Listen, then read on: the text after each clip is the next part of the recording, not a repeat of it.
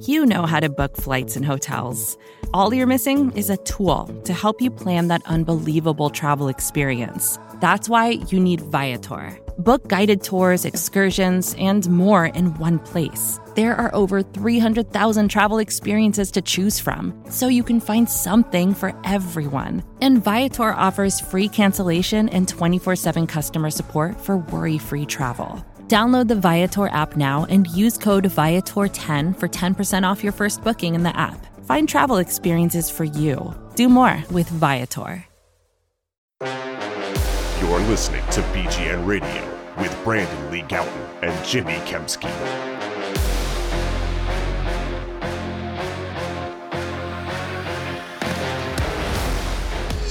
Yo! What's going on, everybody? This is Jimmy Kempski of PhillyVoice.com. With me, as always, is Brandon Lee Gowton of BleedingGreenNation.com. Here we are recording BGN Radio episode number 124, and we have some news. Not great news to talk about, but we finally do have some news this offseason, and that is that Brandon Brooks, that's Pro Bowl right guard Brandon Brooks, tore his, left Achilles, and he tore his right Achilles originally a couple years ago in the Saints playoff game, so I think it was the left, I know it was the other Achilles this time around, but he tore his Achilles. Brandon Gowton, do they ever get any injury luck? The Eagles have an off-season here, Jimmy, where they're not even practicing like they normally would be in OTAs and minicamp. And like basically the most number one important thing from those events is to just avoid injury. And somehow right. They have somehow still suffered a major injury, which we'll get into. But at the top of the show, Jimmy, I just wanted to mention to you that BGN Radio is brought to you by Righteous Felon Craft Jerky. And now you can eat the same meat snacks that the Eagles do, especially with Father's Day coming up. Great gift idea. You can go to righteousfelon.com and use discount code BGN15, it's BGN15, at checkout for 15% off your orders. So definitely go do that. That's BGN15 for 15% off. Yeah, hopefully my 8-year-old daughter orders me some Righteous Felon beef jerky. There you go. So Brandon Brooks is done. That's terrible. Yeah, I mean, obviously a great player. I think there were parts of the year during the year last year that some people felt that he was the best guard in the NFL. I don't know if I would agree or not, but obviously he was a great player. His last 2 seasons ended with severe injuries. He tore his Achilles, as we mentioned, in the Saints playoff game. Jason Kelce went as far as to say that, that injury may have cost them that game. And then last year on was it a PAT or a field goal? PAT. It was he was blocking on the PAT, and I don't remember exactly what happened, but he injured his shoulder. Shoulder required surgery. He was going to be good to go for the start of training camp, and then out of the blue, old D-Gun gets the scoop. Brandon Brooks done for the season, torn Achilles. How big of a loss is that for them? What do you think about that? I think it's significant. I mean, he's one of their best players. You could argue like he's their best player. Now, if you weigh importance of position, that's a little bit different. But just on total, like, you think he's their best player? I think you can make the case for it, especially coming off last year. Like, I think you could argue he was the best player on the team last year. Like, and just in terms of like he had a great season consistently. I'll disagree with that, but okay. I see what you're saying. But he's like top five, right? I think Jason Kelce's the best center in the NFL. Okay, and I think Lane Johnson's the best right tackle in the NFL. So, like, I think they're the 2 guys on the roster that are the best at their position in the league. I don't think Brooks is that necessarily. He might not even be the best right guard in the division, but he's obviously great. Like, he's a great player. But I would have Kelce and Lane ranked ahead of him in terms of best player at their position. I think it's so unfortunate now thinking about it more that you look at how these injuries were suffered, like again on a PAT in week 17. Right. And just, he was running, I think he said on Twitter, he explained how exactly he got hurt on Twitter, and, just something popped, he was just working out. So that's really unfortunate. And obviously just, this has been said a billion times everywhere, anywhere that anyone has talked about the Brandon Brooks injury, but Brandon Brooks is just a real dude, like a good dude, really good guy for sure. One of the better guys in the locker room. I think back to when I was talking to him after the 2017 season. It was like OTAs 2018, and I talked to him about how much it mattered that they had offensive line continuity, because they were like one of the only 5 teams or so that was returning all 5 starters from the year before. And like, a lot of players would kind of just, and to their, what's fair, I'm not saying it's unfair, but a lot of players would kind of just sit there and kind of give you like a boilerplate answer, not really think about it much, and whatever, that's fine.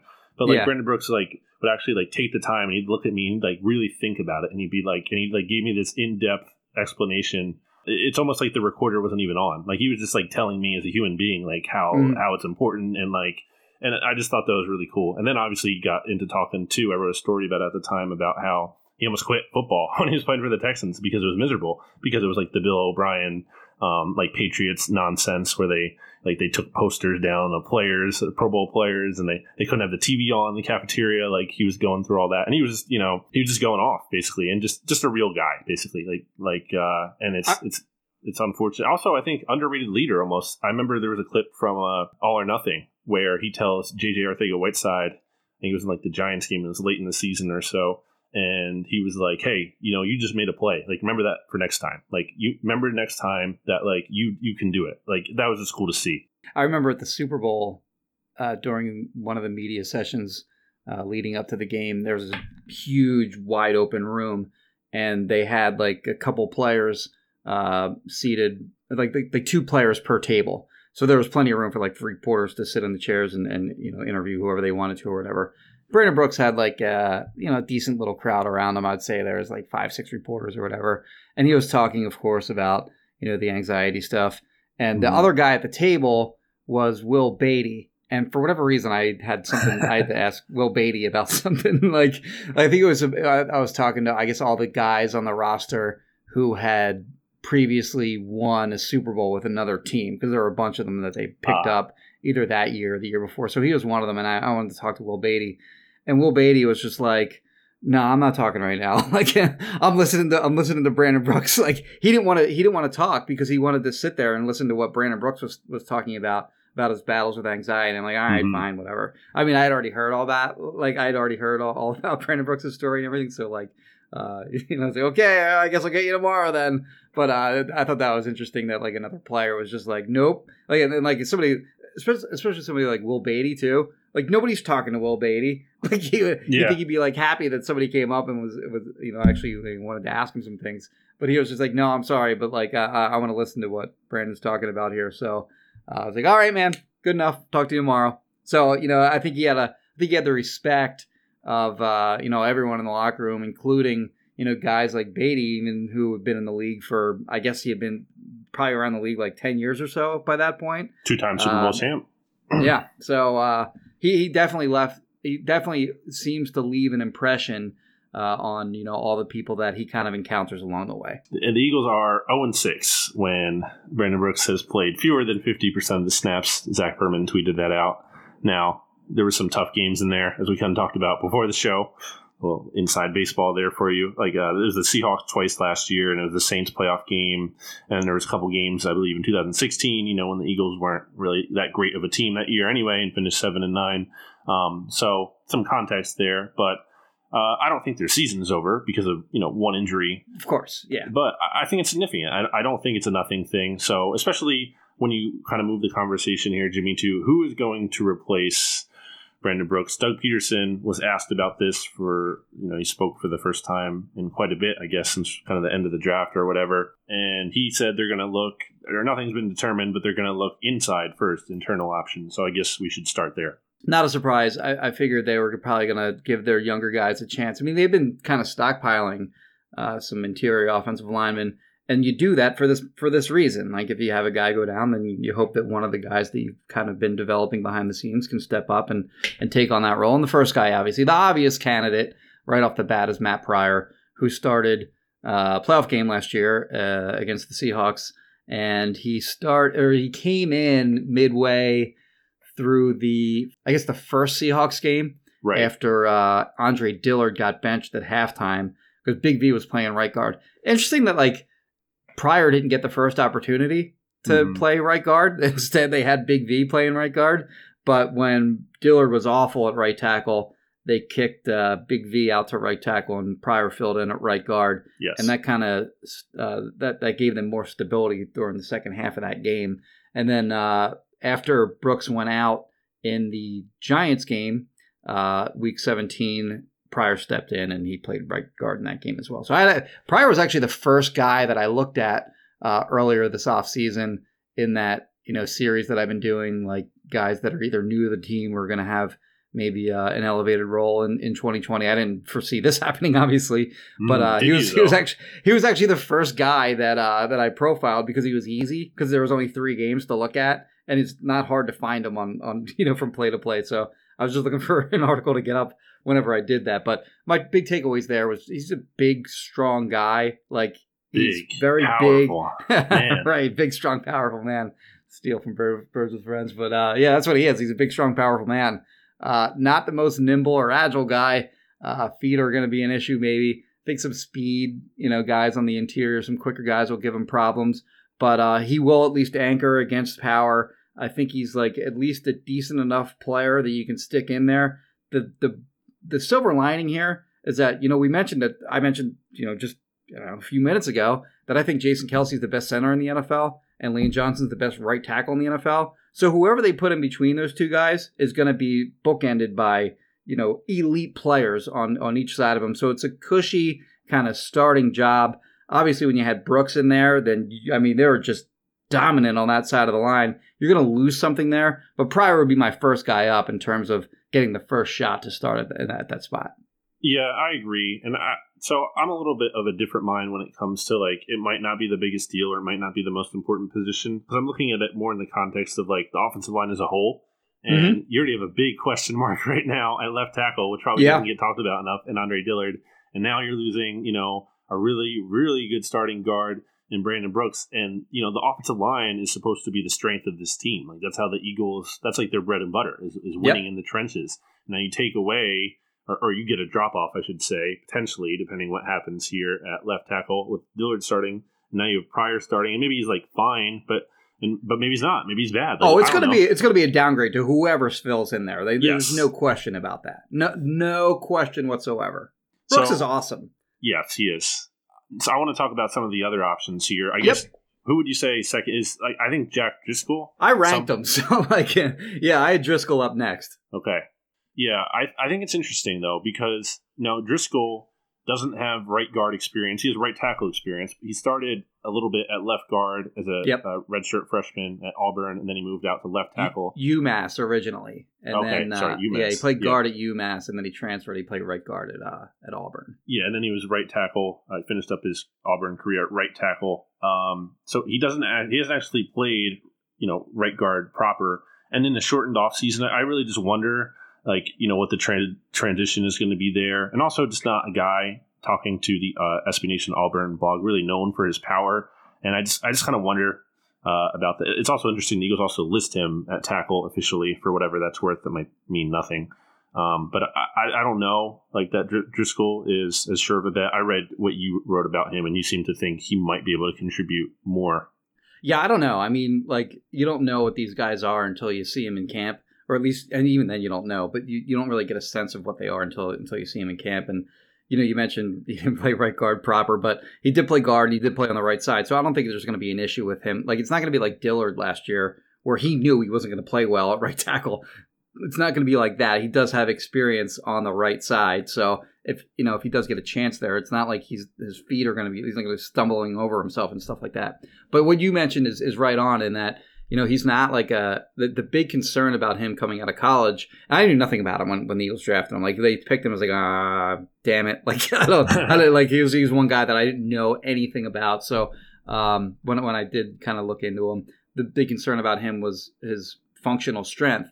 And he's going to be able to anchor against more powerful interior defensive linemen. But the athleticism isn't a concern at all. Like, he tested out really, really well at the combine. So there's going to be no concern there. And there was thinking that, he will have guard tackle versatility in the pros.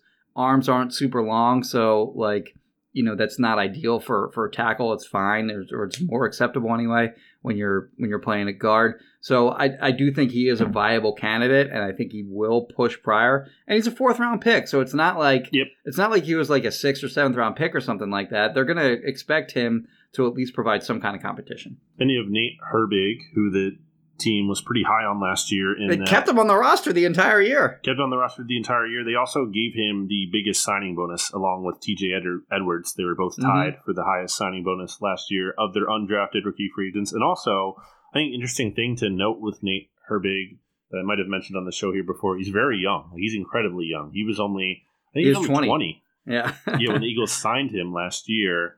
And he's still 21 right now. I think he'll be turning 22 soon here. So just a really, really young guy. So you kind of maybe think, okay, he gets in the NFL program, he can get stronger. The Eagles clearly like his potential. And then same thing with Sua Opeta. The Eagles kept him on the practice squad, and I actually believe they made him one of the highest paid practice squad players in the league. Well, somebody tried to poach him. They actually paid him like I guess they elevated him to the roster. Yes. But was it the Dolphins that tried to poach him? Yes. Okay.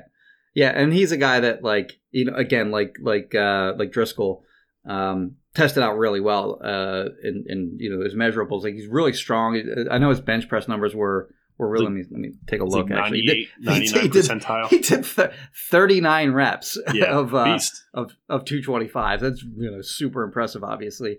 And then like his explosiveness measurables, like the 40-yard dash, vertical jump, broad jump, they're all in the 90 percentile. Like the 20-yard shuttle and the 3-cone, which is more agility based, those aren't so great. But he's a guy that they did see something in, and obviously wanted to keep him. Didn't want him to get poached, so they brought him up to the roster. They did want to keep him on the roster, so he's another guy to look at. And then another guy that we've you and I have talked about as an undrafted free agent, Luke Juriga. Yes. Who the team kind of, or I think he's being projected at center, but now he might also get a shot at guard. He started more games at Western Michigan at guard than he did center. Oh, did he? I didn't know that. He actually, and at right guard too. So he has experience there. He actually, their best season that Western Michigan has had in a long time. They went like 13-1 or something in whatever conference they're in. I think it's the MAC. They're the MAC. Yeah. They he was starting for them all season, like when they had like their best season at right guard. So definitely, and the Eagles gave Juriga the highest amount of guaranteed money out of their undrafted rookie free agents this year. So definitely kind of in the mix in some way. Not likely at all to start. I think it's probably between Pryor and then maybe a guy like Herbig or Opeta has a chance. But Jimmy, another option here that technically internal option because he's familiar, but not on the team right now. He's a free agent, Jason Peters. There's some thought out there that the Eagles should just sign Jason Peters and put him in at right guard. And it's that simple. Tell people why they're wrong. Well, I actually do think he could figure it out. Like if you did drop him in at right guard, he'd probably be a better player than Matt Pryor would, for example. But you're not going to pay him what he's going to, be looking for as a free agent to come back in. He's not going to want to play right guard. First of all, I wouldn't think anyway. I don't want to speak for the guy, but he's going to look at Andre Dillard and go, "I'm better than him." Yep. Why wouldn't I be playing left tackle? So. I think he's going to play left tackle and left tackle only for the rest of his career. I know that at one point during a locker room session after a game, he may have mentioned that, he might be open to playing guard, kind of reverse course on that at some point. I know he may have said another time guard was possibly an option, but for the most part, he has really stuck to the idea that he's a left tackle and that's all he wants to be. And he feels like he's still playing at a really high level. And actually so did the Eagles last year. So, I know some people disagree with that, but I don't think you're bringing him in at what he's going to cost and you're going to drop him in at right guard. Because, you can kind of maybe, I saw an argument that you can do that. You kind of have your cake and eat it too, where you bring him back and you can kind of, you have him there. And if Dillard falters, he can play left tackle. Dillard's fine. Then JP just stays at right guard and, happy, joy, your first round pick is actually playing okay. It doesn't really work that way. It's not like this is, I guess the way that, you put it, the way that you put it was we're not playing Madden here. Yeah. You can't just drop. It's not it's never, I feel like people take that approach though. And I guess that kind of frustrates me because it's not as simple as you just put Jason, the Eagles don't just have control over Jason Peters too. He has a say in this. He's just not going to sign with the team if he doesn't want to do that. And there's a good chance he just wouldn't. Jason Peters, for as much as he said the guard thing, and I don't take much stock of that because it seems like he said that, but it's kind of been in passing. It doesn't seem like a really serious thing he's actually meant because I've seen him after saying the guard thing, and people bring it up as like proof. I've seen him get mad when people ask him that. Like legitimately like get mad. Like, no, I'm not a guard. Are you kidding me? Well, that's what I was getting to. What he said specifically is like, who's playing tackle better than me on this team? Like, who's the better left tackle? Like, tell me who they are. So I think there's a total pride thing there, and rightfully so. He's a future Hall of Famer. Like, I get it. So yeah, I don't see that as a realistic option really at all in terms of likelihood. I mean, yeah, if this is Madden and you could get him to agree to it, sure, like that would be nice in theory. But I do think Jason Peters will be on this team.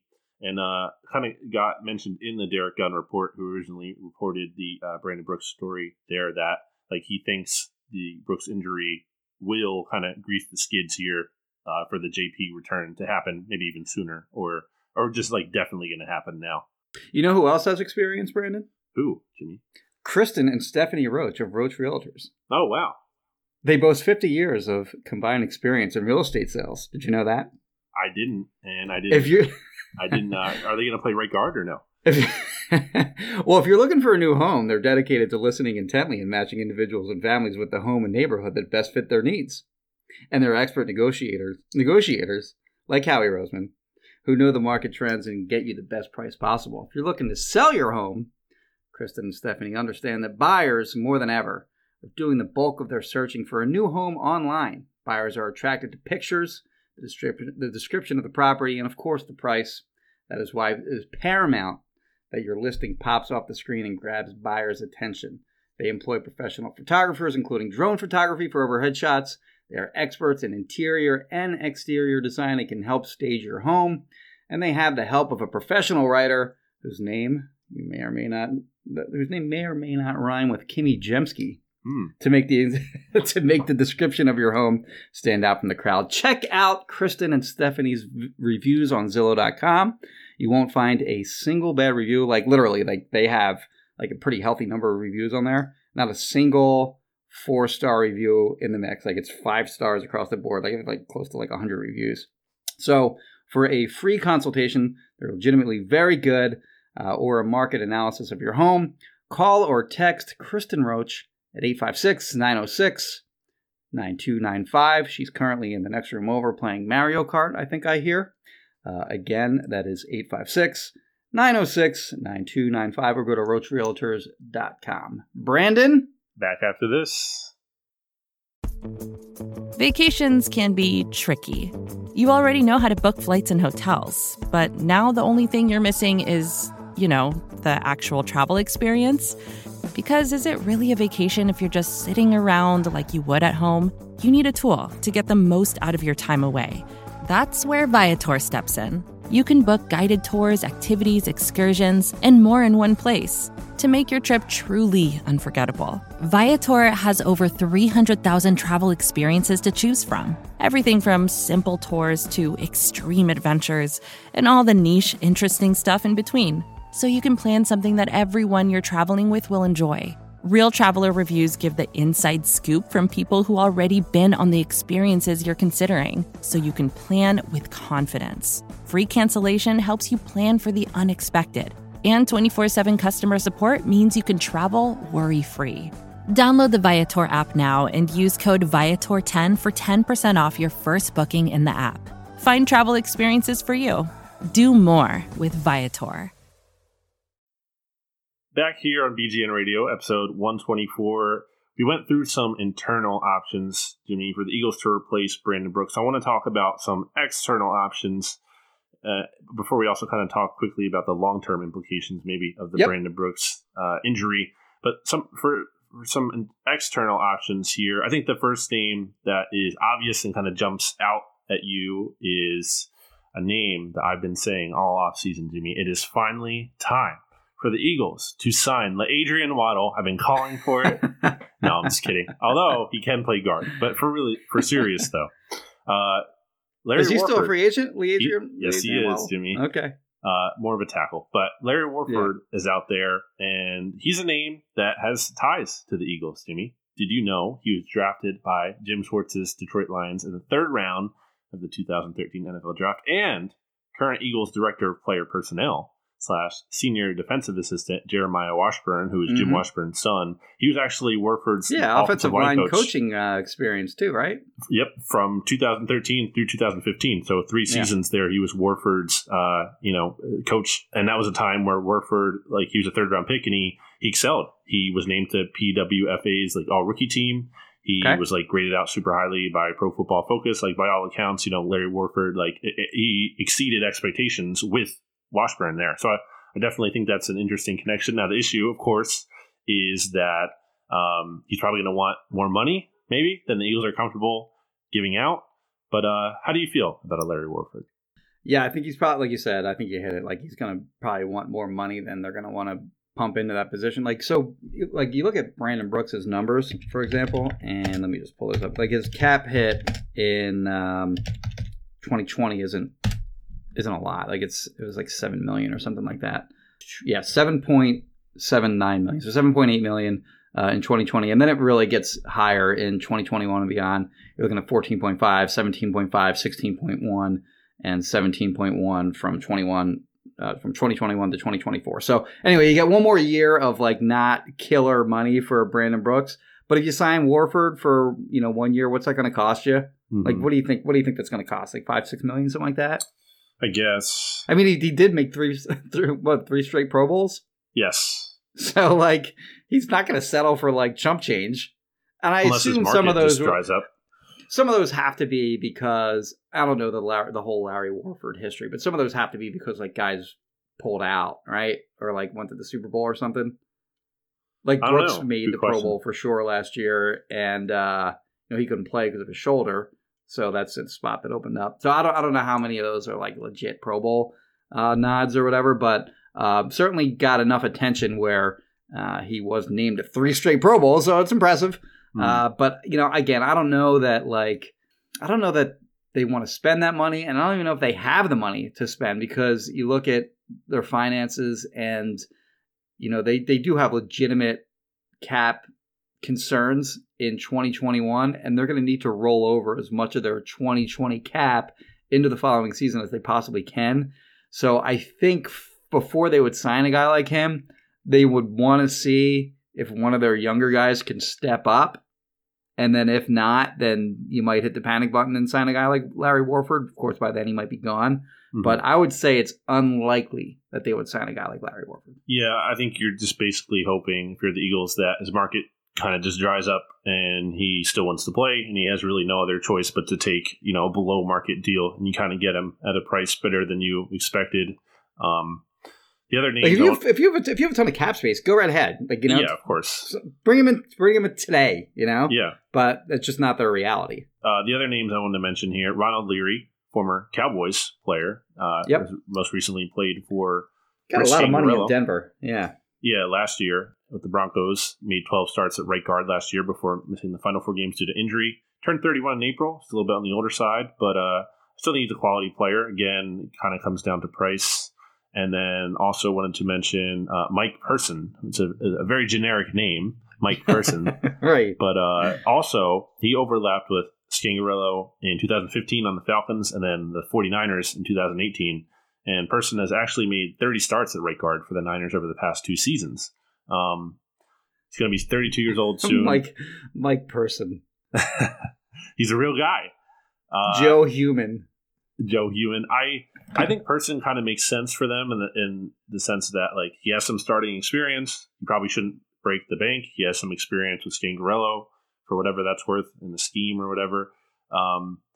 My thing when it comes to a veteran is I think they should kind of add someone, even if it's just like a warm veteran body, just because I think these options are decent out there. They're not like nothing. They're nothing special, but for what this time of year is, I think it's worth bringing a guy in. I think there's risk in just sticking with the young guys. It's like I think there's a pretty decent chance like none of them pan out. Like that has to be a realistic possibility. And so maybe though you can wait to sign them. You don't have to sign them now. Again, like you said, if they struggle, you can kind of go that route. But just given the importance of the offensive line and like going back to Carson Wentz, like Carson Wentz is the most important player on the team. Like you want to keep him healthy. You don't want to you don't need to mess around when it comes to investing in the offensive line and kind of be like, oh, we can kind of take a break here. like I feel like they kind of have to balance that line of, okay, you can't spend too much because you want to be careful about your cap situation, but you can't just like, I don't know, you can't be too willy-nilly about it. Ray Guy is another one. Ray Guy, Hall of Famer. But yes, actually it was a first round pick to his winner. But yes, I see your point. We've spent a lot of time talking about the right guard position. We have, Jimmy. But yeah, but that's I see your point absolutely. Like I just said, I think they'd like to see one of their younger guys step up. Mm-hmm. But if they find out that that doesn't happen, and then they go to sign one of these guys later and they're all gone, mm-hmm. then that's not great. But I kind of have the feeling that there's like Kaplan tweeted out a list of like the best available, interior linemen. And, I'm not up on, each of those. There's like a list of like 7 or 8 guys.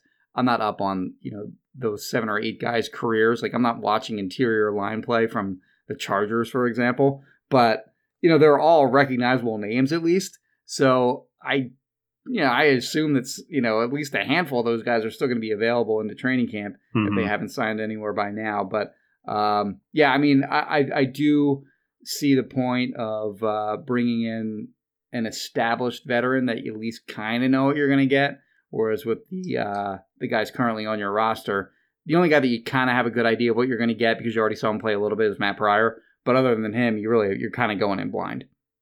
Well, how do you feel about the long-term implications of the Brandon Brooks deal? We're not going to see him. It's not good. Yeah, we're not going to see him again at earliest till I think he's going to be 32 in 2021. And yeah, it's not great. You tear both of your Achilles. Kind of a big deal. He had this is the 3rd year in a row now that he had a season ended. Obviously it doesn't feel that way because he got knocked out in their final game in 2018 during their playoff loss to the Saints, and then he gets knocked out week 17, the game before their final game in 2019. This year they're going to miss him for the entire season, so it's going to feel Eagles fans are going to feel the brunt of him missing the entire season as opposed to the last 2 years. But those are 3 years in a row where a season was ended by some sort of major injury. It's hard to come back from that. Like it was really impressive how quickly he came back from that first torn Achilles. Like what did that happen? January 15th, 16th or something like that year. And he made it back in time for the end of training camp. And he started week 1. They took him out early in that game. But then after that first week 1 game, he played every snap basically. Mm-hmm. He didn't come. They didn't take him out of any games at any point the rest of that year. Just to give him rest or whatever. So the guy is kind of a marvel in that he was able to recover. To do that at 340 pounds or whatever he is kind of remarkable that he was able to recover from an Achilles injury that quickly and play at the level that he did. So he's done it before. I certainly don't want to count him out, but just the fact that he's torn both Achilles now is not good. And it's not good. You just can't tear both your Achilles. You got a problem. Like I mentioned earlier, he's given thought to retiring before too. Now that wasn't injury related, but still, mm-hmm. It could be what if he just doesn't love the game as much? When he's working out, and maybe he does. I'm just speculating, but I'm saying in this kind of Andrew Luck world that we live in now, where a player, a big name player, or even Luke Kuechly, some of these guys step away, when you don't really expect it. And you have to kind of wonder about that too. I would think that doesn't happen, but I'm just saying, what if Brandon Brooks decides, you know what, I've worked my way back from these injuries and I'm kind of just done. I'm good. I've had it. I'm just ready to walk away. So that's something to think about too. And it kind of makes the thing that we don't see too, sorry to cut you off. The thing that we don't see too is media and fans is when these guys go through these rehab from these injuries sucks. Yeah. You have any idea how much they what they go through to get their body back into condition to play again? Especially with Brooks, how quickly he came back, in 8-9 months or whatever it was. The grueling nature of rehab itself sucks. And for him to have to basically either be in rehab or in season for the last year and a half. And it's going to be continued now, obviously, with the rehab of this Achilles. It's just it's got to wear on you both physically and mentally. The last thing I'll say is that, Howie Roseman signed Alshon Jeffrey to a terrible contract, obviously, or, the way they restructured the contract last year. And now you're looking at this Brandon Brooks deal, and it's not the same situation because the Alshon one was just like a totally unforced error. But still, I mean, you could argue it's somewhat of an unforced error. Still, like they didn't have to rush to pay Brooks, who is aging and they knew was coming off the injury at the time they signed him. So this is like the downside of that deal. Like how many years did he have left when they did that?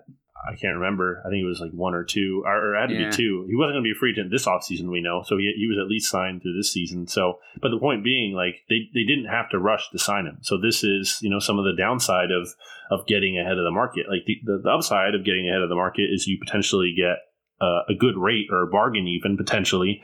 But, the downside is you do it too early and then the player gets hurt and you're kind of banking on an older player. So just wanted to keep that in mind. For the most part, Howie's been good at that, mm-hmm. but Jeffrey was a huge miss, mm-hmm. obviously. And I think you're right. I think there is certainly room to second guess the Brooks extension. So getting into what Doug Peterson had to say, other things that he had to say about Brandon Brooks, now that we've spent 1 hour just talking about that. But in fairness, it is the only Eagles news in forever. So well, he's an important player, and he's an important player not only like on the field, but also just in the way that he has sort of connected with a lot of fans that sort of have the same condition as him or similar conditions. So Doug Peterson... So he's worth discussing for sure. Oh, of course. I'm just kidding. He's worth extended discussion, that is. Doug Peterson, Jimmy, guaranteed that Alshon Jeffrey... No, he didn't quite do that. He did say... He was hemming and hawing in the beginning of that question, by the way, and then he said what he said. But go ahead. Well, I'll read it for you. Alshon has done extremely well this offseason with his rehab. I've been, not just Alshon, but with all our veterans, to be part of the virtual offseason like they have. I've been really impressed with everybody that's taken part, and Alshon is one of the guys. The dialogue that he's had in the receiver room, being able to converse with some of the younger players that we have in our roster, and just getting themselves back healthy. And obviously, there's no timetable for him right now. I just want him to focus on his rehabbing and get strong. But the second part of your question is he's a big part of the offense, and we do plan to have him in the offense at some point. But if there's a couple of games there where he's not ready, we're not going to put him out there and just wait for him to get healthy. But yeah, he is a big part of the process moving forward, and he's a great leader, and he's going to be able to help the young players come along. Yeah, you can pencil him in for the pup list, I would say, at this point. You know what's funny? So I had never actually read Doug's book until this past week. I actually started reading his book. Mm-hmm. I read like the first half of it, and he loves Alshon. Okay. Did you read his? I'm sure you read his book, right? You didn't read his book either? No. We're bad media. Yeah. Yeah, I never took I bought it like when it came out, and then it just sat on a shelf in my house for like 3 years. And I went to the Outer Banks last week, and I read it on the back deck. But in the first half of that book, yeah, I mean he's just like glowing praise of Alshon repeatedly, like how great a week he had of practice in the Super Bowl. How big of a free agent signing he was, and on and on and on. So it's not surprising to hear Doug talk up Alshon.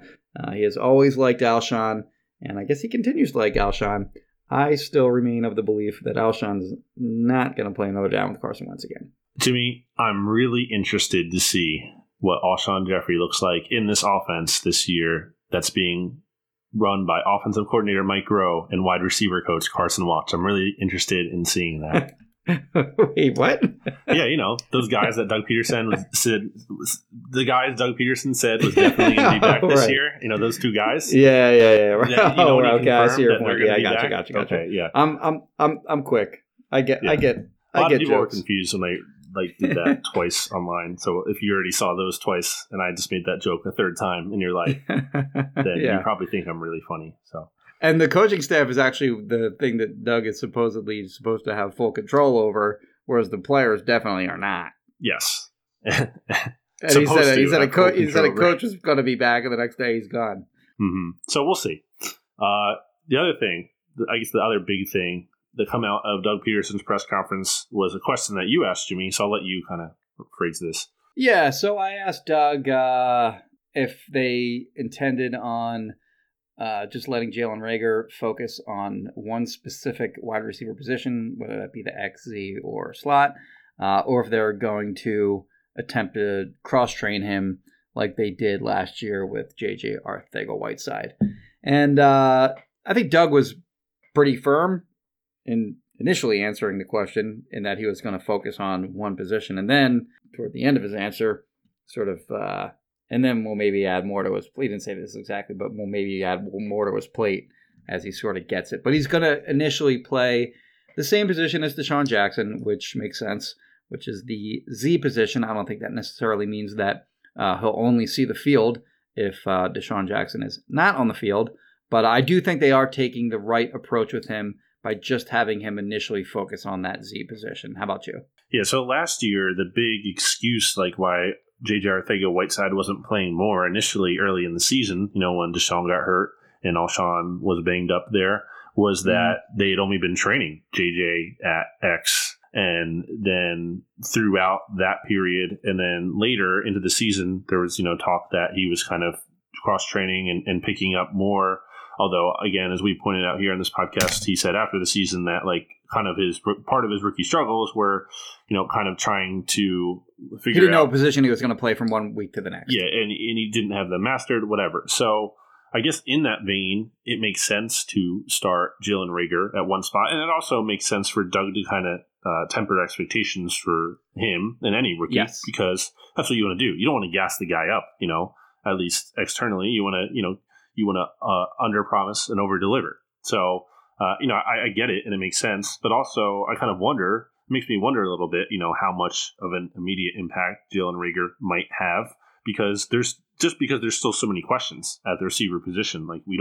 There's just so much to be answered there still. We don't know exactly where everyone is going to line up and who all is going to be here or not in terms of Alshon. And if he's not, is J.J. Arcega just in the starting lineup? And how does Marquise Goodwin fit in? And is Greg Ward the slot guy or is he not? There's so many things there that's still to be played out that I don't feel confident saying I know exactly what Reagor's role is going to be. I mean, I feel like he's going to get some playing time because he better. He's your first round pick right, at 21. Yeah. When he's your only significant investment you made at wide receiver this entire offseason. In the offense. Yeah, and the offense as a whole, really, yeah. So, he better freaking play. And, I expect him to be on the field, but I do wonder how much it'll be, and I do wonder how much of an instant impact he'll have. Yeah, I do think he'll return punts, but, that's obviously not good enough. If you pick a guy as early as they pick him, he's got to play, especially on a team whose wide receivers are garbage. Excuse my, that may be a little over the top, but we're certainly garbage last year. Mm-hmm. Jimmy. Did you know that BGN Radio is brought to you by Righteous Felon Craft Jerky? Of course you did, because I said at the top. It's the meat snacks that fuel... I love meat snacks. They fuel your Philadelphia Eagles listeners. That's right. Righteous Felon Jerky and Snack Sticks are served at the Eagles NovaCare Complex fueling station, where players get their pre- and post-workout protein fix. Obviously, this is when there isn't a coronavirus pandemic going on. If it's good enough for the Eagles, it's got to be good enough for you, too. Righteous Felon is based in Westchester, PA. It uses locally sourced, all-natural Black Angus beef and is committed to elevating the meat snacks category with superior quality and creative branding. You can try all the flavors. My favorite, as I've said before, is the Habanero Escobar. What is your favorite, Jimmy? There's Bourbon Franklin. Yes.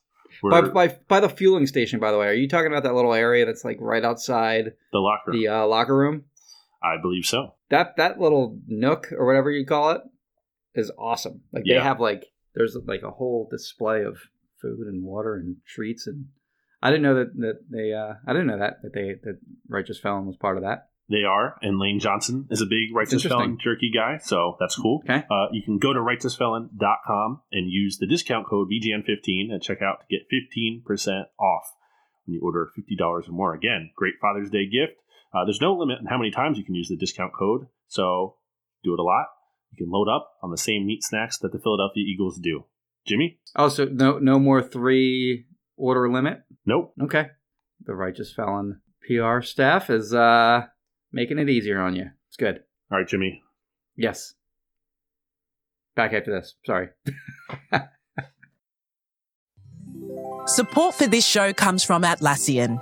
Atlassian software like Jira, Confluence, and Loom help power global collaboration for all teams so they can accomplish everything that's impossible alone. Because individually we're great, but together we're so much better. That's why millions of teams around the world, including 75% of the Fortune 500, trust Atlassian software for everything from space exploration and green energy to delivering pizzas and podcasts. Whether you're a team of 2, 200 or 2 million, or whether your team is around the corner or on another continent altogether, Atlassian software is built to help keep you all on the same page from start to finish. That way, every one of your teams, from engineering and IT to marketing, HR, and legal, can stay connected and move together as one towards shared company-wide goals. Learn how to unleash the potential of your team at Atlassian.com. That's ATLASSIAN.com. Atlassian.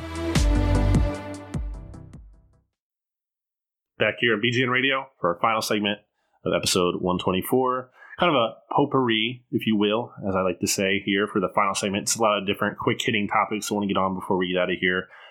Jimmy, I'm kind of feeling more discouraged, to be honest with you, about the prospects of this upcoming season, given the state of the world with the COVID-19 pandemic. You know, you have Ezekiel Elliott testing positive for coronavirus. Ezekiel Elliott, who, by the way, went to a house party with Dak Prescott, or at Dak Prescott's house, where there was said to be up to 30 people there, like early. I am stunned that Zeke Elliott did not take social distancing seriously, or so it seems. You have cases spiking in the U.S. across the country. Not so much here, meaning Pennsylvania and New Jersey. In our area, I think this part of the country has kind of done a better job because they took the lockdown more seriously. Yes. Whereas around the country where they didn't, you're kind of seeing cases flare up. And then you're also like seeing that there might not be a Major League Baseball season. And there's other kind of reasons why that's going to be the case. But it just kind of makes me all wonder, like, really, is there going to be a season? Where are you at, Jimmy? Yeah, I think the NFL is too greedy for them to not have a season. They're going to make it happen one way or the other. It's really all I have to say about it. I mean, whether that's a good idea or not is a totally different discussion, but I do think there is going to be a season, and I think it's going to start on time. I really wonder what training camp is going to look like, because that's making me nervous. It's making me nervous from a media that's what coverage I'm saying. Standpoint. Well, yeah. That should be of interest to fans, too. Like, how are fans going to get training camp notes? Like, I feel like people care about that. They absolutely do. There's a small segment that'll be like, oh, that's awesome. My timeline's not filled up with poopy and everyone tweeting the same thing. So and so, some third stringer is not going to make the team. Made a great catch. Who cares? Shut up. There's going to be some of that like people are going to be like, I don't miss it. But come on, I think the majority of the fans do appreciate the practice notes.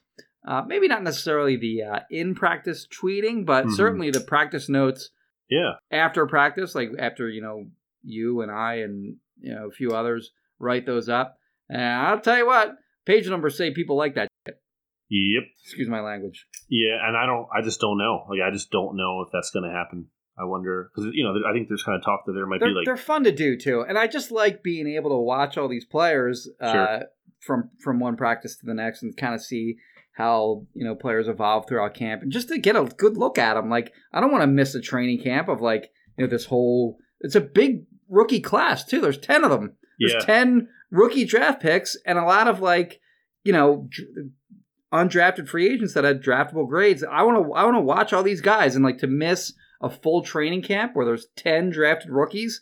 That's not like, I like having that knowledge and forming opinions of these guys from like day one. And I am terrified that we're not going to be able to do that. Same. It gives you a baseline of just what to expect, and it's just we're just flying blind here. So one of the other quick things I wanted to hit on here, Jimmy, both John Stolinis and I, when he filled in for you last week here on BGN Radio, we did our quarterback rankings through a snake draft, and he also posted his full-out rankings on BleedingGreenNation.com, so check out that article if you haven't already.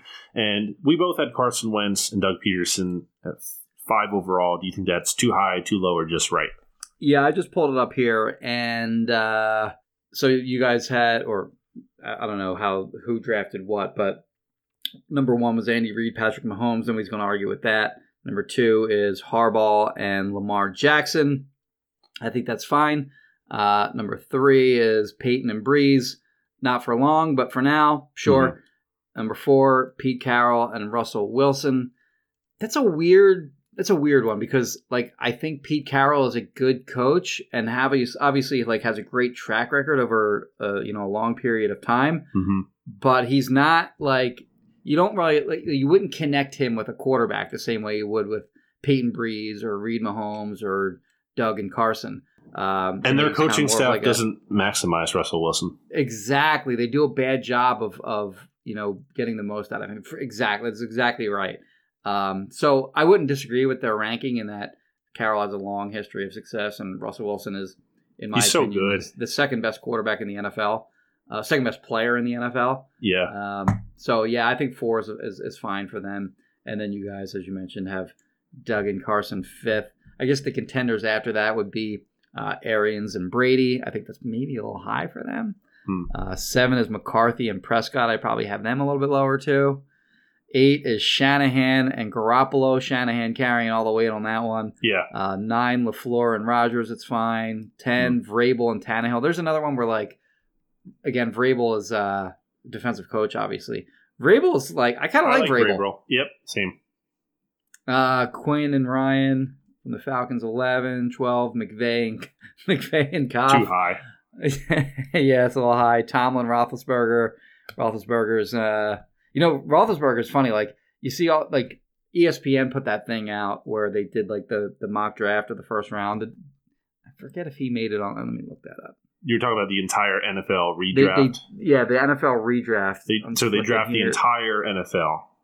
He's not. He didn't get taken in the first round. And then I did my own, like, big board on that. I didn't have him in there either. And then somebody else did something similar. And I think they did have him on there, but he was like the 28th pick or something like that. So a lot of people are beginning to believe that he's done. Like he was in the same draft class as Eli and Rivers. Rivers, it looks like, is going to be the one that kind of goes the longest, but has the least to show for it.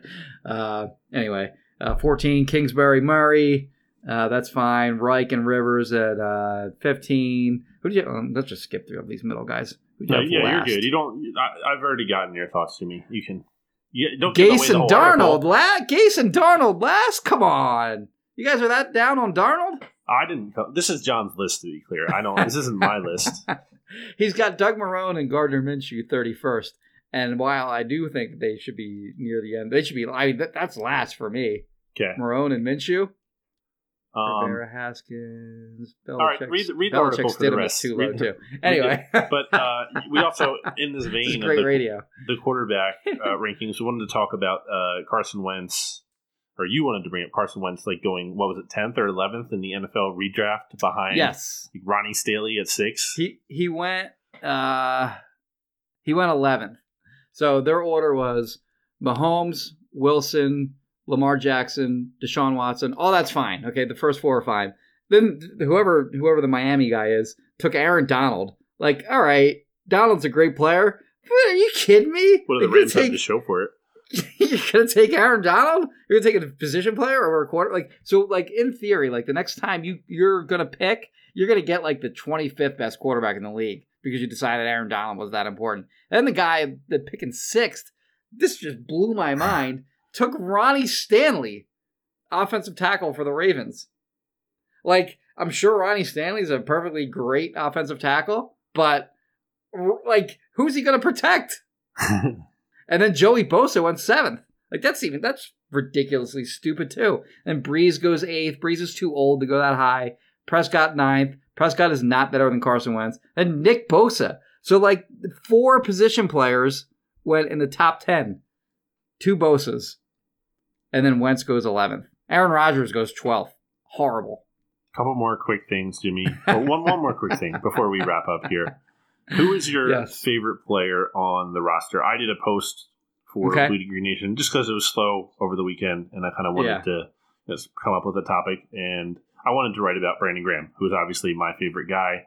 Yeah. And I think I might have just stolen your answer because I think he is your favorite player to cover. Is that the correct answer? Well, Donnie was always my guy. Of course. But current roster, though. Every practice, Donnie would come over and give me a fist bump at some point during the practice. And it was to the point where, like, I'd be, like, holding a conversation with somebody, and Donnie would come over and, like, I would barely even, like, look at Donnie. I'd just stick my fist up, and he'd fist bump me, and I'd continue my conversation. And I just looked super cool when that would happen. No big deal to you. So, like, I always appreciated Donnie for that. But, yeah, I agree with you on Brandon Graham is my favorite person on the Eagles right now. And, you know, it's great. I was really happy. First of all, like, you know, as you know, media guys, you and I both grew up Eagles fans, right? So, yep. like, and a lot of other people who cover the team did as well. You know, we both ran a fan site in Bleeding Green. You currently run what's essentially a fan site in bleedinggreennation.com. I formerly ran it. So, like, you know, we grew up Eagles fans, and it's stupid to say otherwise. So, like, you kind of, like, turn that off at some point when you do this job full time and you cover the team objectively and you criticize them when warranted and you praise them when warranted. But, like, when Brandon Graham stripped Tom Brady in the Super Bowl, I was legitimately very happy for him because of all the crap that he went through. Like, you know, people just killing him for years because the Eagles took him instead of Earl Thomas, or they took him instead of Jason Pierre-Paul. Like, it's not his fault. Like, they took him over those guys, and he wound up being a very good pick for this team. You know, obviously disappointed early in his career, but he became a good pick, and I was really happy when he was the guy that sort of sealed the Super Bowl win. And then obviously, you know, we had, you know, the Eagles were on All or Nothing this year. And I think fans, for the first time, really got to see how good of a guy that guy is. Yeah, and he wasn't hamming it up either, by the way. Like, that's just him. No, that's just him. That's him. That's who he is. That's who he is. And good friend James Seltzer, you know, formerly of BGN Radio here, always told me a good story about how, like, he used to do audio for the Eagles. Like, he was in the locker room. He's working for the team for a little bit. And, you know, one of the guys he'd interact with is Brandon Graham. And I guess there was a time there where James stopped doing the you know, the Eagles stuff, so he hadn't seen Brandon Graham for a while. But then Graham came into the studio at WIP when James was over there now, and Brandon Graham saw him there, and he's like, "Hey, man, what are you doing here now?" And, like, he remembered who he was, and and James, like, told him, "Oh, you know, I moved over here from 97.5, and, like, you know, I got a promotion, whatever." And Brandon Graham was, like, just genuinely, like, elated for him. He's like, "Oh, man, that's awesome." He's like, "You're living your dream, man." Like, he was just super, like, you know, energetic and charismatic and encouraging. And, you know, there's no cameras on. That's just who he is. Brandon Graham's a genuine guy, and also seems to be a great dad as well. You know, he posts all the pictures of him and his daughter and his son. He's, like, reading with them or playing with them. I think just a good family man. That was also portrayed in All or Nothing. For sure. You know, where his daughter is super cute too. Yes. So I love BLG, my fellow Brandon Lee Graham, Brandon Lee Gowton. So definitely Brandon Graham. Just wanted to give him some love. Quick Seltzer story, by the way. You mentioned, like, when he worked. You're talking about when he worked for the Eagles, right? Yes. So one of his roles there was he would do the opposing team conference call. Like, he'd get the opposing head coach, you know, whoever they were playing that week, or the opposing quarterback. Like, whenever we get to talk to, you know, those guys or whatever. And one week it was Dallas week, and he gets Tony Romo on the phone, and he goes, he doesn't know Tony Romo. He's never talked to Tony Romo before. And he gets him on speakerphone. He goes, "Hey, you guys ready?" Yeah, we're good. They're like the media guys. And he goes, "You good to go, Tone?" That is, you good to go, Tone? He called him Tone. James does, dude, I honestly, when you were telling this story, I almost thought that's what you're gonna say, because, like, I could just see him saying Tone. I could see him saying it. That is just very. He called him Tone. This is very James. That's just very. And he knew immediately. Like, he's like, "Why did I just call him Tone?" You know what's funny is like, I feel like James and Brandon Graham almost have, like, that same kind of energy. Like, they're just both very right. energetic people. Do you have any final thoughts here? Seltzer also the best car bomb drinker I've ever seen in my life. Yes, you mentioned this. Yes. Yes. Do you have any we did a charity thing last year for so it was Striking Out Cancer, I think it was called. And we were guest bartenders at Chickies and Pete's in Philly. and we were we were allowed to drink too. So like I was doing a car bomb with my girlfriend. I'm good at car bombs. Like I didn't think anyone would be able to beat me there. And this is right in front of Ray Dinger, by the way. We asked James if he first of all, we asked Ray if he wanted to do a car bomb. Ray doesn't drink. Ray's like, and I knew that. Ray's like, no. Yeah. So Seltzer's like, yeah, I'll take one. And he's like, I'm gonna crush you. I'm like, yeah, okay, whatever. And he's like, no. Like I'm not like a braggart or anything like that. Like I'm not like, but if I say like I'm gonna beat you in something like, and I mean it. And sure enough, like he, like it's like his like throat is just like a hole. Like he just dumped it down his face and it was gone. Like it was incredible. And so it was a car bomb. It was a rare car bomb loss for me. Do you have any other final thoughts, Jimmy? No, I think that's it for me. I think that'll do it for old Jimmy. So we'll be back here next week, I believe. We got a big series coming up for you at the end of the month here. Jimmy's annual yes. Dumpster Fire series. So we're going to do some stuff with that in podcast form as well as the articles on phillyvoice.com. So you can check out Jimmy there. And you can also follow him on Twitter at Jimmy Kempski. Follow me at Brandon Gouton. Read my work at bleedinggreennation.com. This has been BGN Radio, which has, again, been brought to you. And thank you for listening. Brought to you by Righteous Felon Craft Jerky. Remember, don't forget to use discount code BGN15. That's BGN15 at righteousfelon.com at checkout. Get 15% off. Again, great Father's Day gift, so go check that out. We've already had some people who have tried it, and they've tweeted at BGN Radio. Definitely do that if you like it. Loyal listener, I know Rich Bobby has tried it, and he's liked it, so definitely go check it out. The reviews are rolling in, and we will talk to you next time. Bourbon Franklin. Goodbye, everybody. BGN. First thing in the morning, as soon as you wake up, the to-do list starts.